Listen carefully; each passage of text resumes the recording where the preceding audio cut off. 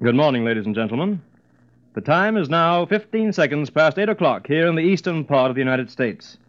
The news this morning originates with NBC representatives in Berlin, London, and Washington. First, we are to hear from NBC's reporter in Berlin.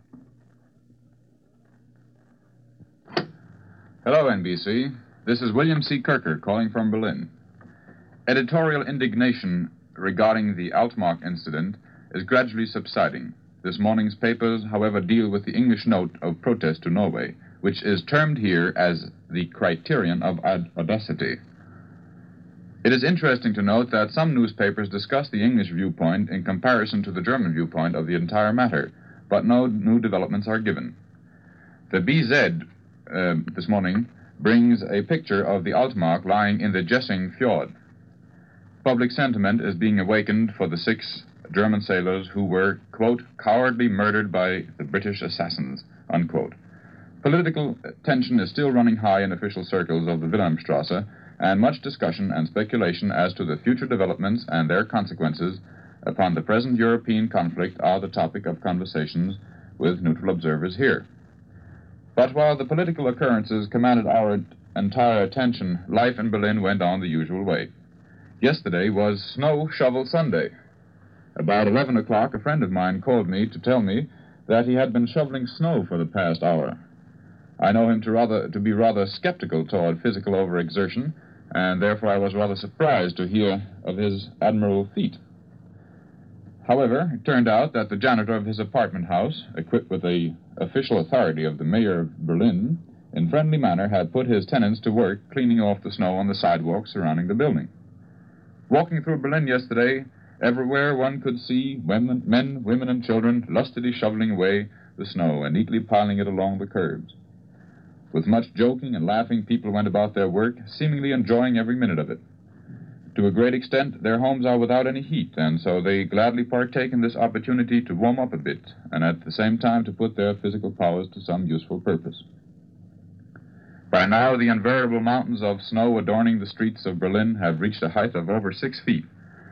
The city street cleaning department, overtaxed and undermanned as it is, can do nothing about the situation at all. Of course, there is a small amount of grumbling about it, and people are just wondering what is going to happen when the real spring thawing sets in. I have often wondered whether or not somebody would hit upon the idea of privately issuing his own ration cards, because those in circulation are very simple to copy. This in itself should offer great stimulants to such elements who have not as yet received the proper enlightenment upon the much propagandized Volksgemeinschaft, or as we call it, the common welfare of the people. And sure enough, yesterday's Frankfurter Zeitung brings a small account regarding the owner of a small printing shop who had forged some 40 ration cards, using a few himself and passing the rest on to his friends.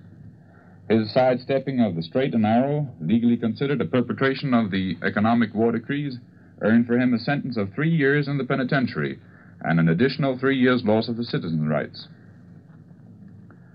Today, the famous Swedish explorer Sven Hedin was congratulated upon his 75th birthday by the Führer, and at the same time was decorated with the Great Cross of the Service Order of the German Eagle. This weekend was Winter Relief Sunday, and as such was under the auspices of the entire police force of the Reich. This time, small miniature cops made of bakelite material were being sold for 20 pfennigs, about 10 cents. The little tokens were so pretty and attractive that they sold like hotcakes. The most asked-for gadget was a white cop on a horse. Last Saturday night, they were all sold out already, and the last ones going for as high as about $2. I witnessed this personally as a collector demanded and actually got 5 marks for his last token. Early Sunday morning, the supply had given out completely, and so the collecting officers had to try and sell small paper flowers, which were by far less attractive. I have seen people with as many as 10 miniatures dangling from their lapels, and asking them what they intend to do with them all, they usually answered, "I'm going to give them to my little boy. They're very nice little toys for him to play with," which just goes to show you that Germans are very, very practical people sometimes. Today's Army communique reports minor artillery activities. 4 convoys were attacked in the North Sea, whereby freighters and tankers and 1 destroyer were sunk. But I see now that my time is up, and so I return you to the National Broadcasting Company.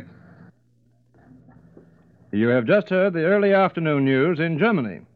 Now we go overseas again for the news in England by NBC's representative in London. Good morning. This is London.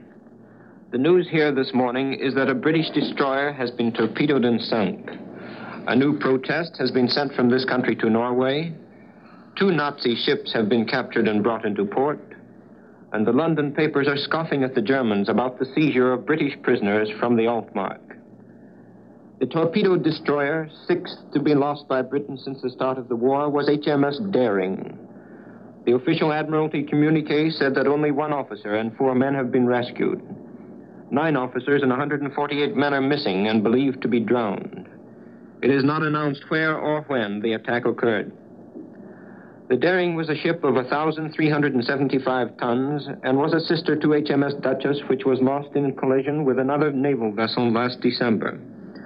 She was completed in 1932 and had a speed of over 37 knots. She had been serving in the China station until the outbreak of war. A week ago, last Saturday night, 6 German ships, which had been tied up in the Spanish port of Vigo, bolted out under the cover of darkness in an attempt to run the Allied blockade and reach home. Saturday, 2 of these ships were sighted by British warships and captured before any attempt was made to scuttle them. They were the Morea, a freighter of 2,000 tons, which was carrying a cargo of manganese ore, and the Rostock, a steamer of 2,542 tons. The Morea was brought into a west of England port by a prize crew, and the 30 Germans on board were interned. The British have departed from their usual careful diplomatic technique in the past few days. Usually the Foreign Office works on the theory that it's wiser to let the other fellow talk first and answer him later. But when British warships invaded Norwegian territorial waters to rescue the 326 British seamen who were being held captive aboard the German freighter Altmark, it was Britain and not Norway who got in the first protest. And late last night, the British followed up this lead by asking Norway not only to justify its cursory search of the German ship, but to intern that ship for violating international law. In many ways, this hand-to-hand battle between the British destroyer Cossack and the Altmark in the Josing Fjord Friday night is much more important than the now famous battle with the Graf Spee at Montevideo. Already, the Norwegian incident is having its diplomatic repercussions. Dispatches from Norway this morning suggest that Norway may, because of the British action, order her merchant ships to cease trading with Britain. Germany has been trying to attain this object for months now, but it is doubtful if the Norwegians will feel that they can afford to penalize themselves in order to get even with the British. Even more important than this question is whether the Altmark incident will lead Norway to refuse passage of Allied volunteers to Finland. This possibility is being freely discussed in London diplomatic circles this morning.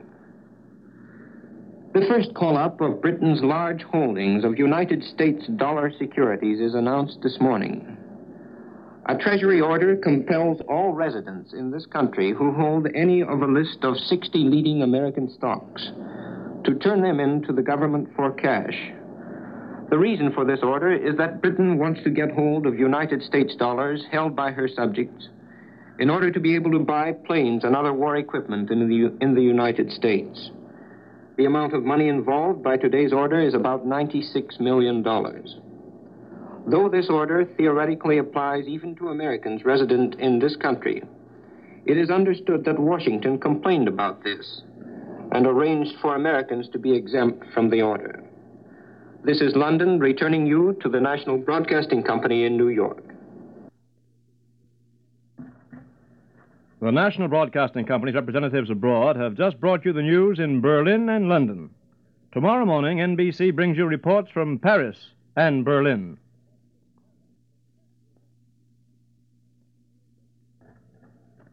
For Earl Godwin and the news on Capitol Hill, we take you now to Washington. Good morning, and Washington's week opens with a political version of Gone with the Wind, or Anthony Adverse. A 30,000-word report to the Republican National Committee, which gives the GOP platform makers 30,000 or 40,000 words of possible building materials. Glenn Frank, who chairmaned the report, was until recently the president of Wisconsin University, and in politics is rather progressive. The report advises the freeing of business from too many shackles, take off the handcuffs, recommends a 20% cut in government spending, and urgently begs this country to keep the peace. It's not possible in 5 minutes to do anything more than point to the highlights, but after a detailed discourse on how to do for the farmers bigger and better things than the New Deal, the report comes down hard on what it terms the central issue. Quote, the securing of full employment of the manpower, technical skill, and economic resources of the nation, close quote. And it asks that the country awake to the fact that the private economy of America has not come to a dead end, but that America is still crowded with possibilities of fruitful growth and expansion. To get the fruits of this future, the report urges a regime, an administration, or a government wherein men have more freedom and less restriction. The report also recommends less taxation on people and more taxation of federal, state, and city bonds. Its report, which occupied 200 brainy men and women 2 years to produce. And if a hard-boiled, reactionary platform committee is elected at the Republicans' presidential convention in the summer, the Frank report will be gone with the wind, in fact as well as in length. Representative Tinkham of Massachusetts, the bearded Boston boy who shoots lions in Africa between sessions, aimed at the administration today and fired a double-barreled blast, charging there's a secret alliance over two strategically valuable pinpoints in the southern Pacific, Canton and Enderbury Islands. Tinkham says he tried to get all the facts from the State Department and received a frigid no, not unless England agrees. All of which, says Tinkham, indicates a secret agreement with England on the South Pacific Islands known to be great vantage points in possible airplane warfare.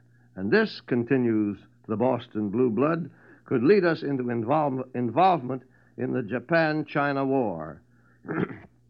Well, it doesn't need Glenn Frank to report in cloistered, scholarly style on taxes and spending. That economy bloc on Capitol Hill, composed of Republicans and tax-scary Democrats, seem to be drinking black coffee to keep them from falling asleep on their job of economy. But there is a mysterious rumor creeping about Capitol Hill this early on Monday that the administration is maneuvering to keep the relief appropriation bills back for 6 or 8 weeks or so, not bring them out now, but in about 8 weeks to come forth with a much larger relief figure than the president presented. That figure that he presented cut $600 million off the current relief program, which ends, by the way, June 30 of this year. All these appropriation bills we speak of these Monday mornings start July 1. But the president asked for $1.3 billion, which, he said at the time, might be too small. He was just putting up $1.3 billion as something to shoot at, possibly. Actually, I think this rumor of strategy is based on the president's request, or his suggestion last week, to Representative Woodrum of Virginia and Representative Warren of North Carolina to study carefully the national relief needs ere a relief bill is wheeled into the House to become the center of a furious fracas, which it surely will be unless the figure is large enough. And this is Earl Godwin saying goodbye, and that's all from Washington this morning. This is NBC New York. This morning you have heard the news in Berlin, London, and Washington. Tune in tomorrow morning for the news from Paris, Berlin, and Washington. This is the National Broadcasting Company.